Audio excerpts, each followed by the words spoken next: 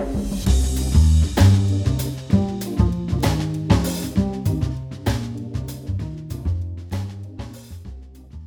I'm Jason Hatcher, Managing Principal at Navigator's Western offices. I'm excited to welcome you back to The Western Edge, a podcast by Navigator featuring stories in Western Canada. Today we are discussing the opportunities and challenges of the emerging interactive digital industry that's developing here in Alberta.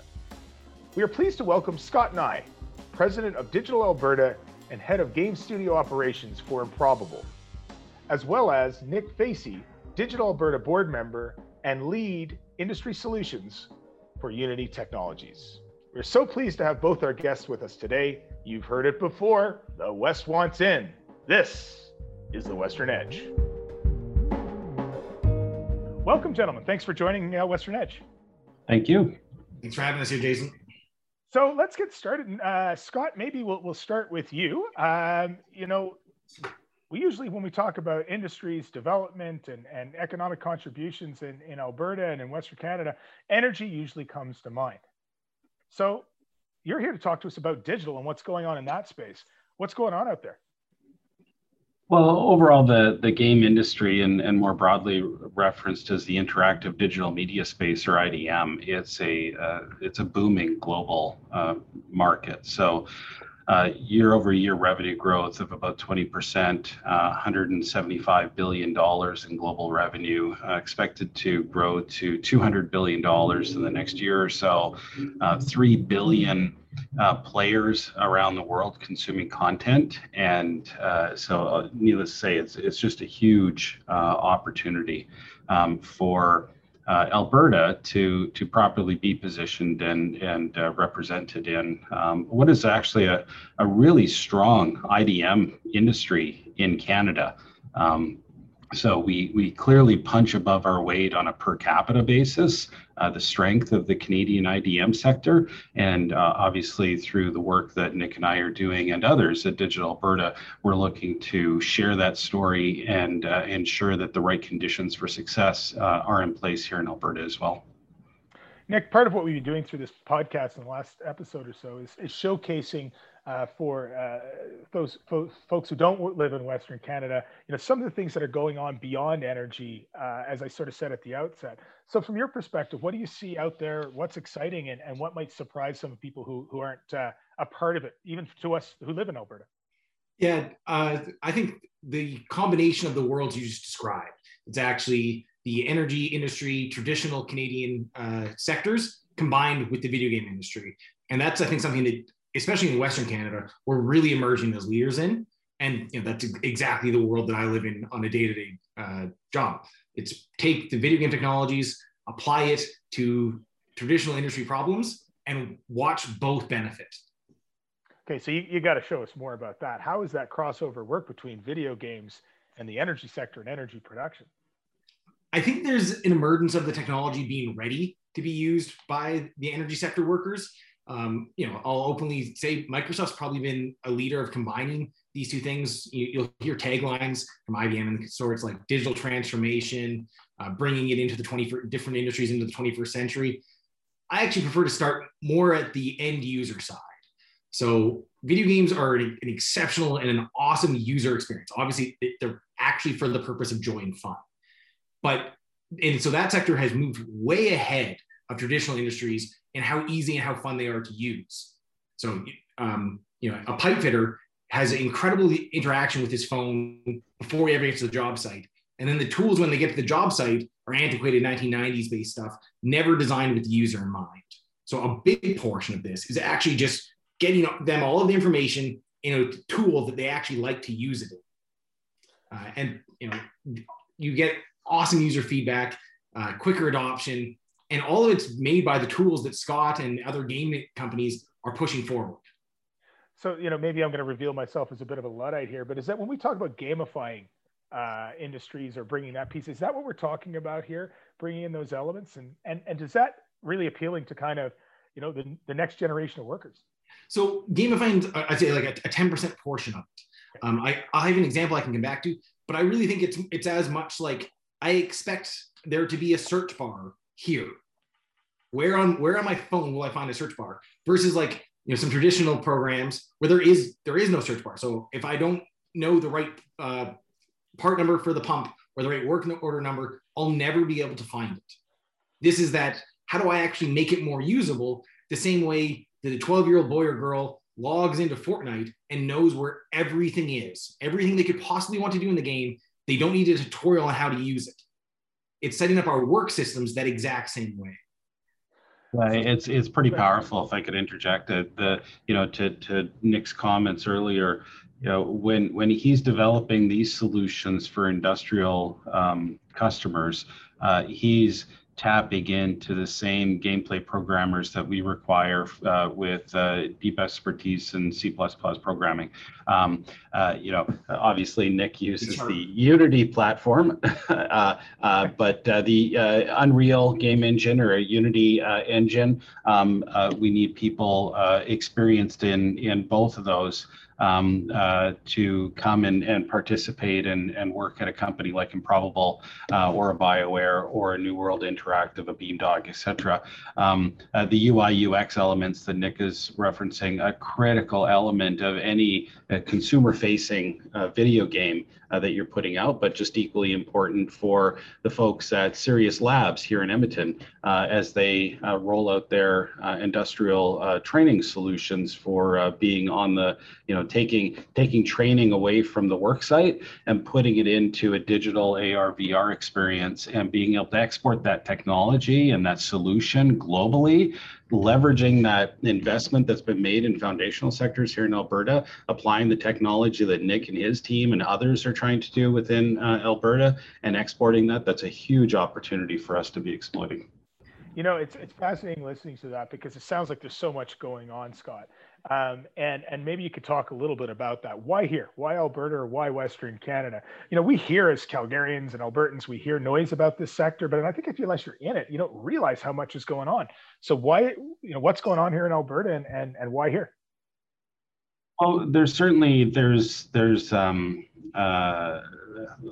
large studios like BioWare. Folks are familiar with BioWare, having been here in Edmonton now for 25 years. Actually just released the Mass Effect Legendary Edition today officially. So I'm sure some people are going to be enjoying that, I'm sure. And so to have that anchor tenant, it did create a opportunity for other organizations to, over time, spin off. Certainly a large number of people here at Improbable, including myself, as you mentioned, used to work at BioWare. Other companies like Beamdog were there. But I think the exciting changes that happened, at least over the last couple of years, what attracted companies like Nick's, what attracted New World Interactive to come up from Denver into Alberta, what actually doubled the size of the game industry here in Alberta was the introduction of the IDMTC. So that was in place for, call it approximately 18 months from the time it was first announced to the time that it unfortunately was canceled in the October 2019 budget. Those types of incentives exist in other jurisdictions across Canada. And we continue to work with the current government to advocate on behalf of the industry in order to get similar types of incentives brought back into the Alberta market. And then we can continue on that path of job growth. We got great talent coming out of the U of C, the U of A, certainly on the programming side. There's great talent coming out of post-secondary on the called the creative side that mirrors up with that programming talent. So access to talent here in Alberta, certainly out of the post-secondaries, is not an issue. What we're clearly interested in is creating the right environment so that job growth is happening here in Alberta, as opposed to other places in Canada where the job growth is happening right now. And that gives people coming out of post-secondary an opportunity to stay here locally, as opposed to moving to Vancouver, Toronto, or Montreal, or down to the States, as the case may be. Nick, maybe I'll get you just to pick up on that, right? And maybe talk about some of the barriers. I want to come back to what you guys are looking for, because, we often in Alberta, we talk about the unemployment rate right now, right? We've had a bit of a downturn in recent years. Yet I talk to anybody in this sector and they tell me about the number of job postings that they have out there for coders, for other things, and how long they've been posted and how much they're looking for talent. It's great to hear there's someone coming through the pipeline. What other barriers are out there, Nick? This is a competitive market. Everybody wants to host the next Amazon, right? Every jurisdiction does. So, what do you see as barriers in Alberta or opportunities? Yeah, so I'd actually like to start with, like Scott mentioned, the anchor tenant and the importance of that play. Right. And that really is where a lot of opportunity comes in existing. Like to try and go get a developer in Silicon Valley is both very expensive and nearly impossible. And the mobility, how often they'll switch jobs is going to be very, very short time periods. And that actually was the initial push up to where Vancouver and EA got their big opportunity. Call it 40 years ago, 35 years ago. And, EA led over to Calgary or Edmonton having BioWare. And it's the way those anchor tenants grow and expand in the search for opportunity for talent. And that's the same thing that we're in now, where we actually now have this ecosystem that's spinning on its own, still with good ties. Unity is a largely San Francisco-based company, but, we're building out an entire floor here at Brookfield Place, hiring developers as fast as we can find them. I'm sure Scott and myself have multiple job postings for very similar skill sets, and both on the developer front and the designer front, and probably on the project manager front too. And that's a really neat field where you see some transfer out of the traditional industries where maybe jobs are going away. And that's a skill set that transfers very well over into the technology creative industry space. The retraining period adjustments is pretty small. Used to managing pretty large budgets, multidisciplinary teams, and then, most software development is done in an agile manner, but you still have to work against a deadline. So that's something that I've seen a lot of. And then senior talent. So being a younger industry, you often need to bring in senior talent from elsewhere. And that's where being tax competitive and not having a total package offering, which Calgary has Alberta has many advantages too. Cost of living is lower, the Canadian healthcare system and benefits of meeting Canada, the stability that represents. But if, Toronto is offering an almost 40% tax credit, there's a significant pay unparity that causes. So if you're trying to attract someone up from the valley that wants somewhere they can raise a family, buy a house, we still need to bring Alberta up to parity on that playing field. Yeah, and to build on that, I actually had a conversation this morning with a gentleman in sort of the economic development side of an organization here in the province, and I was talking to him about the IDM sector overall, and he asked me straight up. He said, "Well, but wait a minute, Alberta, our low corporate tax rates, how does that play into this? Why does that help you level the playing field to other jurisdictions?" And quite honestly, the hard answer is no. But what it actually does, Nick referenced the relative low cost of living for people, and as an employer, you want to make sure that you do have an eye on, well, I have somebody in Vancouver, I'm paying them a 6-figure salary, they're in a 400 square foot condo. That's not a great lifestyle for a lot of people. I'm looking at attracting people that are probably going to be having families. So, okay, yes, setting foot down in Calgary, setting foot down in Edmonton, that's an attractive proposition for my employees. So, and it's a relatively low cost of living for them.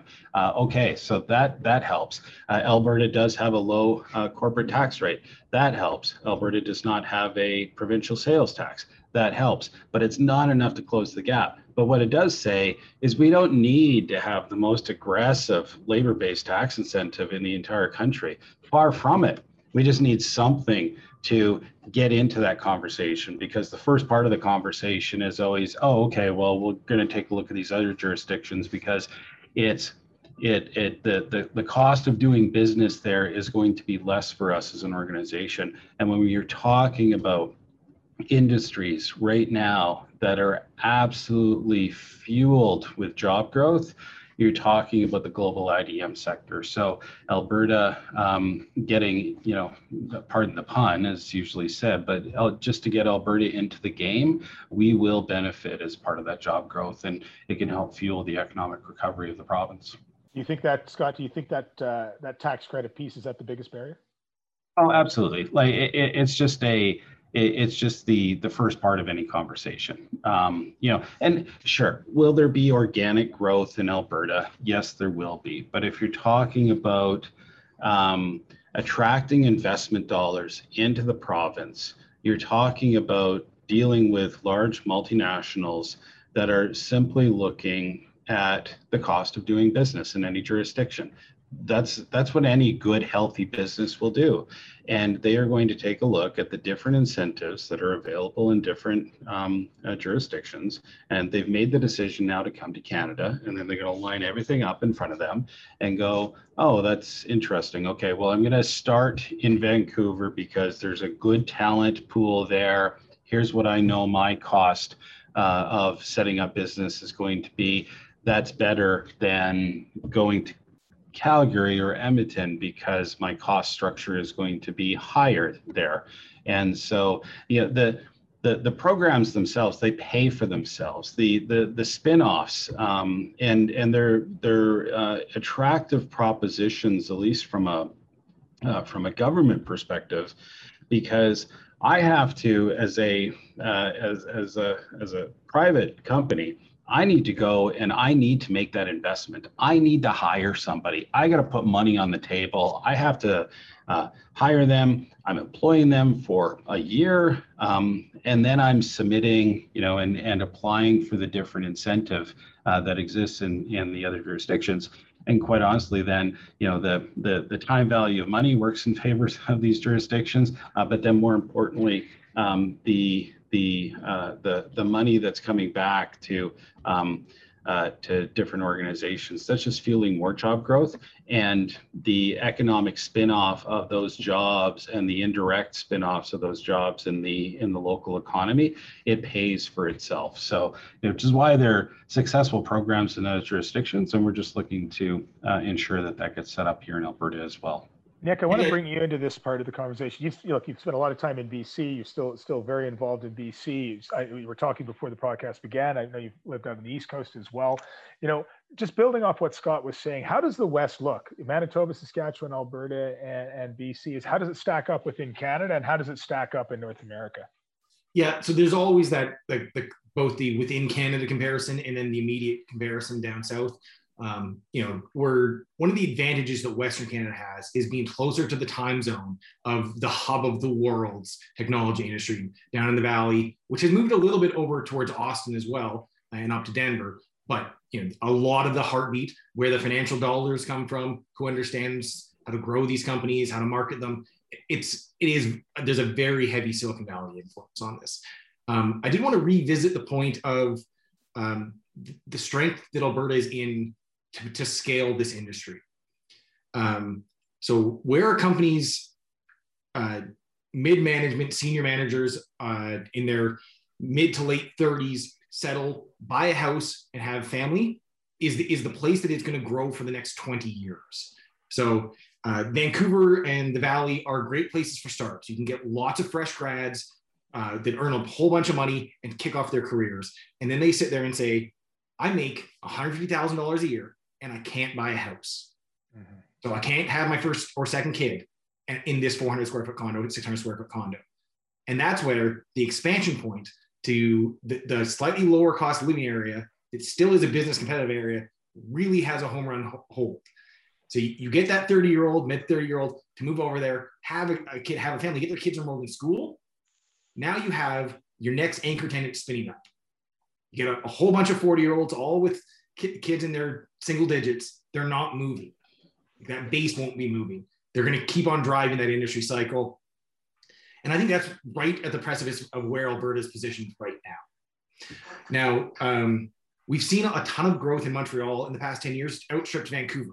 And they did that with a very aggressive tax credit structure, plus an underlying creative talent skill set. So they made up with a technical deficit by making the ability to attract them there added in their own local competitive advantage, which is on the creative base, and you see wicked job growth.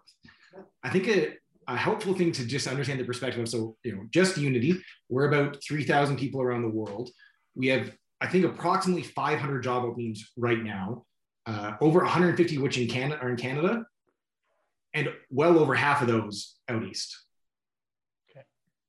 So let's maybe just jump on that. We've got people who maybe want to get into this industry. We maybe have the odd parent who, like myself, who's wondering if there's opportunities for our own kids as they grow. What do people need to be thinking about, whether you're at that transition career piece or whether you're looking at just sort of coming right out of high school? Maybe I'll start with you, Nick. Yeah, I mean, I'd like to hear Scott's take on this. In my experience, there's two main high value points for individuals to enter the tech industry. One is the very deep, specific skill set. So a C#, a C++ developer, the industry will gobble up someone with technical capability. The other is actually the breadth person. Do you have the understanding on the way the marketing industry works, the way the tech industry plays in that fit, and what the problems are across the two? Because there's a large adoption curve, and that takes someone that understands how a whole bunch of different industries work together. So I see two main points there. And of course, the transition person is going to be easier in the later, whereas having a whole bunch of expertise in the tech sector and not currently being in it, that person might not exist. Right, fair enough. Scott. Yeah, I mean, I'm going to go back to, one of those old chestnuts, because it certainly is you still sort of get asked. It's like, oh, my son or my daughter just love video games. Can you get them a job? It's I haven't descended into asking a doctor for medical advice in a podcast, have I? Yeah. So, it's like, oh, so what's their background? Well, they just love playing video games. Like, well, that's not quite it, because, and the misconception is that there's, entry-level jobs within the games industry that don't require 4-year comp sci background. And quite honestly, the industry has matured to the point where if you're serious about getting into game development, it's a phenomenal career. There's, you could have jobs around the globe, quite honestly. But just like anything else, apply the time, learn your craft. A 4-year degree program is going to serve you well.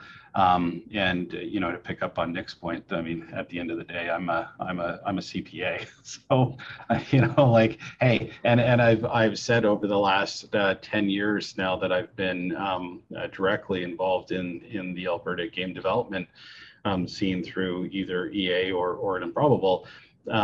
Always a good time to be a finance and accounting person in the games industry, particularly in Alberta, right? So one of the things that we have shown over the last year, I'm not blind to the challenges that a resource-based economy can have. And Alberta over the last 10 years has had its series of ups and downs as the price of oil goes up and down. And I'm not immune to the pain that causes to people who have lost jobs, who have had to move elsewhere, who their children are coming out of school and they don't know, there's no jobs available for them. We need to get away from that. COVID over the last year has just been absolutely brutal on the local economy, in addition to the oil and gas slump. Through all of that, what's actually been growing? Well, it's the IDM sector, and it's proven.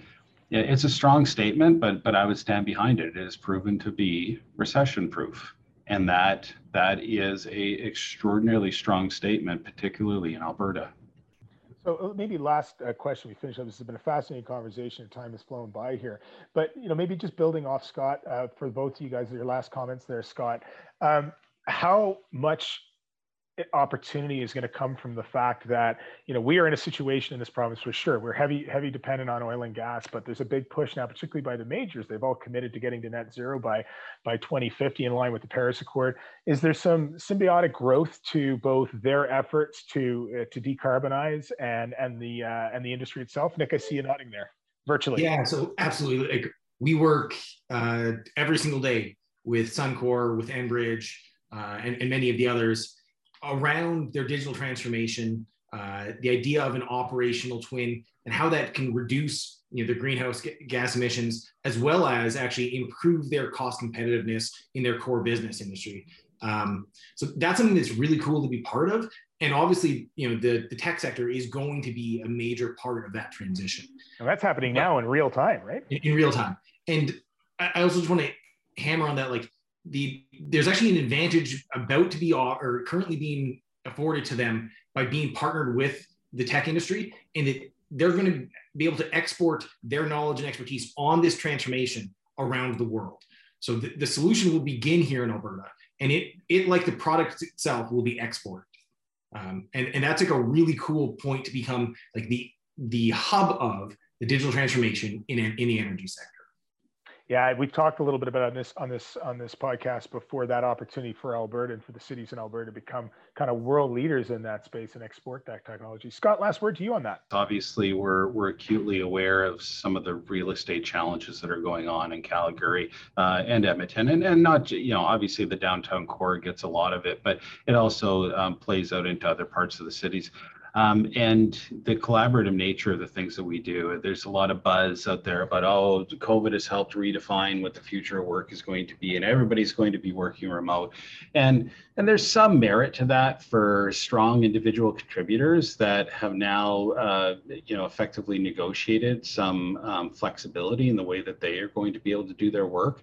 But if you're going to grow your career within the IDM sector, and you're going to actually be an organization that produces top tier talent and product, then you're going to do that through the collaborative nature of coming together, being in the same space, bouncing ideas off each other, getting in some of those scrums, looking over people's monitor at some of the work that they're going on, providing real-time feedback. That's the way that our industry works at its best. And in order to do that, well, you need space. I was talking with a CEO of a company out in Vancouver that was looking at the Alberta marketplace, and they said, we're looking at remote work, but this is the way that we see it. It's I might hire 5 people in Calgary, and I'm going to hire them remote, and they're going to be working from their home. But guess what's going to happen? They're going to want to get together, because that's just human condition. And so they're going to get together at the corner coffee shop to start, and they're going to start working on their laptops. And then there's going to be enough of a presence there that we're going to take out a pay by the month office, come and go as you please. And then as we continue to build up that team to 15, 20 people, then we're going to get serious, and we're going to open up a smaller space with an option to expand. And that's how they sort of see this journey. And none of this happens overnight, but with the right incentives in place and the right framework, the right programs, you start planting these seeds. And so you start something now, and I want to be in a position where 15 years from now, we're looking back in Alberta and going, man, oh man, what a journey we have been on. And more importantly, look at how we compare now to the rest of Canada. We are, shoulder to shoulder, as opposed to right now, we're just we're a step behind, but all the right conditions are there for us to be able to catch up. It just requires just a little bit more tuning to what our value proposition is. And Scott, I like your story there of growth and where things started. And as soon as you said meet at a coffee shop, Finger Food, which was acquired by Unity in May of 2020, which is how I joined Unity. Our first office space was above the coffee shop that we originally started meeting at as a group of 5, and then 12, and then eventually had 15 developers crammed inside of one room above a coffee shop, and said, oh, we're actually a real enough company that we should go get an office space. And how that continues to grow. We have a 30,000 square foot industrial warehouse in Port Coquitlam, just outside of Vancouver. That was directly related to a project we were doing with PACCAR trucks. And now we have over 100 people that work out of that location. So how fast these things grow from late 2012 through to May 2020, Finger Food grew from 5 to over 250 people. Unity from something like 2018 through to 2021 went from 1,000 to over 3,000 people. These industries have an uptick curve that is awesome to be part of. And I think Alberta has that same opportunity right in front of us. Well, I think that's a great place to stop on such a positive note. I feel like we've only scratched the surface of this conversation. There's so much going on that I think a lot of people in Western Canada, across the country, don't realize is happening right here in Alberta, but also across the Western provinces. You know, there's a lot to offer here. We've got skilled people. We've got a beautiful place to live, and it's a pretty good place to start a business as well. So it's going to be exciting to see what the future looks like. So, gentlemen, let's get started right away. Best video game. Scott first. Best video game? Well, it depends on my year. This isn't going to be rapid fire. But man, let me put it this way. The amount of time I spent as a teenager pouring into Wayne Gretzky hockey, which was put out by Bethesda back in the day, is actually obscene. And yeah, that's definitely it. There's a lot of other options out there, but Wayne Gretzky hockey, that's probably one of my earliest hardcore experiences. Just like a guy from Edmonton to figure out a way to bring Gretzky into the conversation. Nick, how about you? Favorite video game? Best game today is Apex, but I'm going to give a shout out to my boy Lance Wall, who created the technical director on the NHL franchise for EA. There is no franchise that I've spent as many hours in as EA NHL. All right, so you spent time on the East Coast, Nick. We're going to stick with you. You've been to the West Coast. Now you're in Alberta. What's your favorite hockey team? Got to ask the Canadian question. I'm a fan of the hockey team I've never lived at. I'm a Toronto Maple Leaf fan. Okay, we're going to be champions of the North Division, probably going to come out of there. Teams, just positioned for a great year. First ever Rocket Richard winner in Austin Matthews. Let's go. Yeah, well, I'm a Habs fan. We have that Rocket Richard guy. I knew him. Scott, your hands are in your head. What? Or your head is in your hands, I should say. What's your favorite hockey team? Well, soft spot growing up because I actually lived in Southern Ontario. Is not the Maple Leafs, it's the Buffalo Sabres, back from the Gilbert Perreault days. But definitely having been in Western Canada now for well over 40 years, and I'm definitely aging myself, I would have to say that I am definitely an Oilers fan. All right, over to you, Nick, for favorite craft beer. Favorite craft beer. So Finger Foods co-founder Trent Chume has a brewery called Bakery, based in Port Coquitlam. They make boutique barrel-aged sours that are impossible to get your hands on, but if you do, there's no better way to spend a sunny afternoon. Oh yeah, a sunny afternoon in Port Coquitlam is always a good thing. Anyway, Scott, how about you? Favorite craft beer? If you just give me a lager, I will be happy. Not a discerning taste. Sticking with you, beach or mountains? Mountains. Yes, I'll take skiing over the mountains versus water skiing any day. All right, I'd like to talk to you in another whole podcast about skiing then, I'm guessing. Nick, how about you? Skier as well, big mountain guy. Not one for hiking, but some golf courses with altitude changes, enjoy those too. Yeah, well, this is my sad time of year here in the spring as the ski season comes to an end. I'm hoping to ski, believe it or not, we're in May. I'm still hoping to get one more in. Last question to you guys. This is the easy one. Best jurisdiction to invest in the tech sector. Nick? I'd sure like it to be Alberta. There you go. How about you, Scott? Yeah, Alberta, 100%. Guys, thank you so much. I think what you guys are doing is very exciting. I'm sure we're going to be hearing lots about these initiatives in the future and some of the challenges that we've talked about just don't pertain to Alberta, but all of Western Canada, in fact, across the country. So very excited to talk to you guys today. Thank you for making some time. Awesome. Thanks, Jason. Western Edge is powered by Navigator, Canada's leading high-stakes public affairs firm. Our show today was produced by Kathy Moore, Kayla Duty, John Gardner, and Kim Drapak. A very special thank you goes out to both of our guests, Scott Nye and Nick Facey, for joining us today. Tune in every Friday over the summer to listen to the latest episode of The Western Edge.